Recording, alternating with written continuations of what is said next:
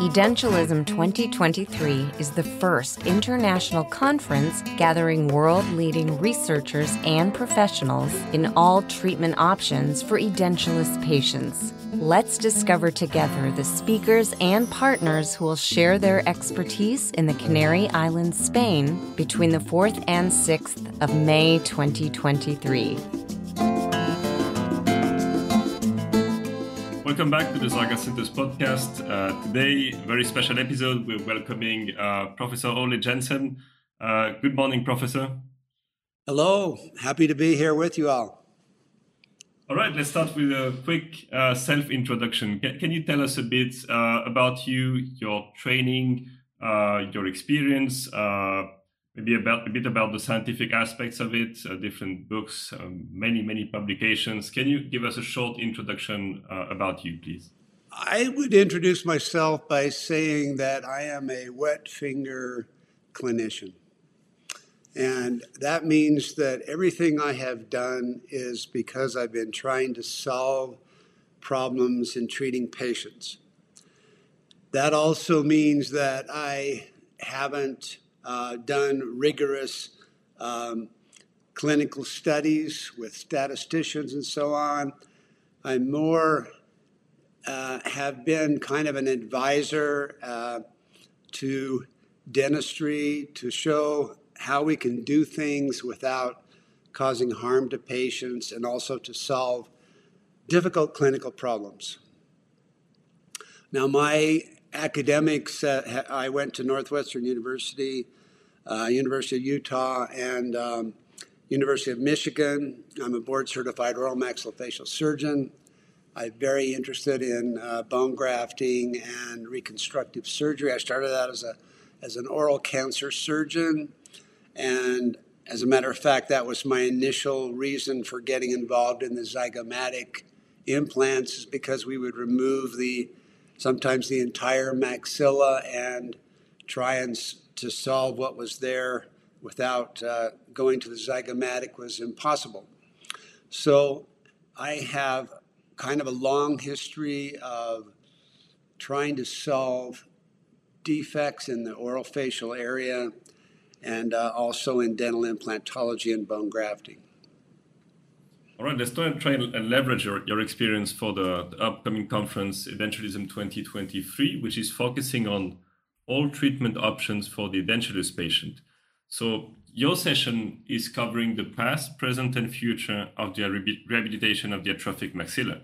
So you mentioned you were a cancer surgeon in the beginning, so obviously a maxillectomy makes bone grafting quite complicated, but bone grafting, block grafting actually used to be the gold standard for the atrophic maxilla. So can you tell us a bit what we can expect to learn during your session and a bit about this switch, if that's the case for you too, from block grafting to zygo implants? Well, can I tell some stories while I'm at it here? Oh, you can. Feel free to go for it. In the late 80s, I operated with Dr. Brannemark, and he was teaching, actually, Carl Misch was with me. So the three of us were doing surgery on an edentulous maxilla, and he took a U-shaped piece of bone and speared it with implants, and that was the way that he was teaching us how to do reconstruction. And we quickly abandoned that method for a lot of reasons. But one of the things that Brannemark himself told me is that one time he was placing the graft and placing all the implants, and the entire graft fell out. In other words, there was such a deficiency of anchorage in the atrophic maxilla that it wouldn't hold the graft. And soon thereafter, he started to toy with the idea of looking for anchorage points in the zygomatic areas. So I would say, let me answer that by giving that little story as an introduction, that we can't solve all of these problems that we see with block bone grafting. It's impossible. You would also have eventual soft tissue limitations when it comes to block grafting, right? Yes, I did publish a method in Danny Boozer's book on guided bone regeneration. It was the very first book on how to get coverage of a large graft, and that involves taking tissue from the upper lip. But what happens there, the mucosa, what happens there if you transfer that tissue there, you lose vestibular height, but not only that, you disturb nerve function. So some of these patients will have paresthesia from the dissection of trying to create these flaps. So you have to weigh, that complication or that, difficulty in the long term in doing those kind of flap procedures for grafting. You would switch one problem for another, right? Yes. You mentioned earlier working as a clinician, not doing any harm to the patient. So when it comes to the atrophic maxilla, as of today, what is, in your opinion, the gold standard for treating patients? I know every patient is unique, but overall, as a general comment. Right. I do like the Hippocratic saying, do no harm to the patient. I do like that. I think that's a good thing to do. We shouldn't be adventurers. In other words, doing a procedure just to do a procedure so that you can say that you accomplished that kind of a procedure. The atrophic maxilla, when Hal defined the different categories of atrophy, where you have mild and severe atrophy, these 6 classifications. I think we need to look at doing zygomatics more in class 5, class 6, rather than in 1, 2, 3, 4. And certainly, if somebody is just having an edentulation and they have pretty good bone, you don't want to go to more exotic treatment. So I think the use of zygomatics really has its place when there's there's a lot of deficiency in bone stock present, but maybe sometimes it's overused, and that's one of the things that I want to try and discuss in my presentation is there a threshold where you should maybe go one way or go the other way? And that's kind of what I'm going to talk about during my talk in the Canary Islands. I think we're going to have a very interesting conversation around the topic of over-indication. And I think in the latest years, we've seen quite a lot of surgeons pushing, maybe because of social media, maybe because they want to do this kind of treatment, because it's impressive, I would say, to simply over-indicate zygomatic implants and cut a little bone here and there. And I think we're going to have a very interesting session from Dr. Eduardo Nikolaevsky on the definition of terminal dentition. What is terminal dentition and what does that mean on the treatment selection? And what you mentioned about atrophy is quite interesting, because in many surgeons' minds, zygomatic implants come in when you cannot place regular implants. And I don't know if that definition works for you. It's a very practical one, but you could also look at other options there. Yeah, I think that's true. I mean, you try and do in anything in medicine or dentistry, you try and do conventional treatment, straightforward, simple treatment when possible. And then when you can't, such as in severe atrophy in this setting, then you go to the more advanced type of treatment. Your session, it starts with the past, present, and future of the rehabilitation of the atrophic maxilla. Do you have any hint or feeling of where the future of the treatment of atrophic maxilla will be? Well, I am working on technology right now to help with the occasional infections that we see.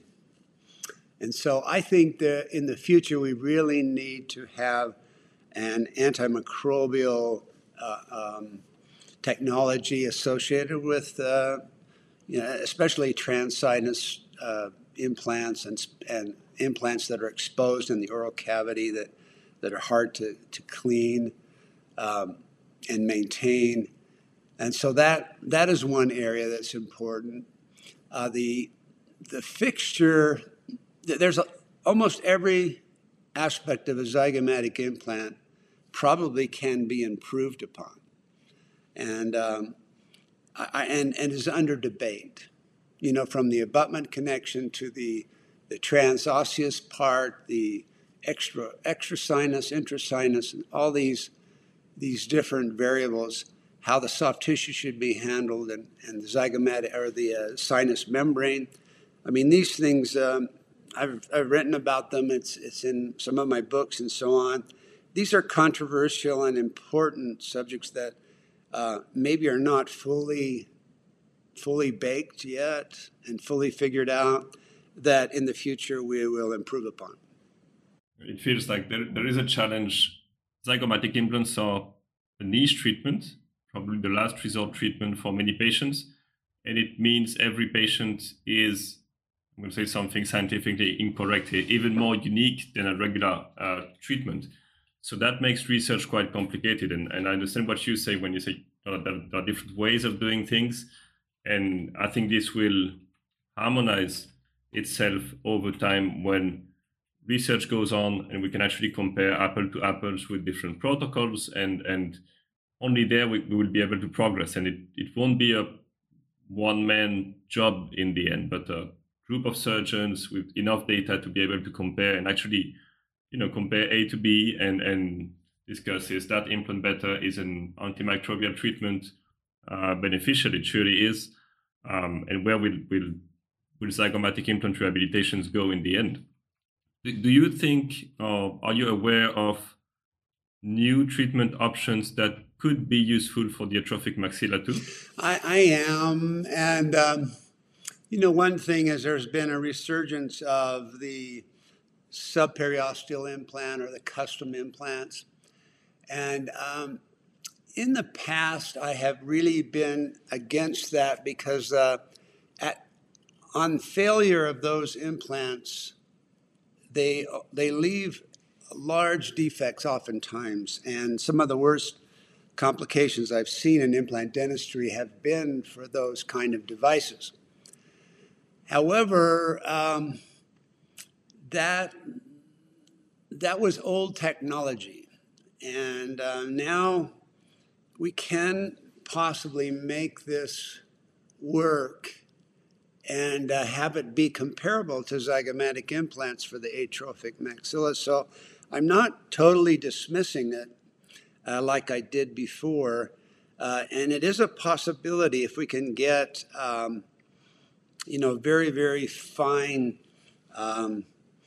adaptation in the bone and so on. It's possible that we could make that system work in the future.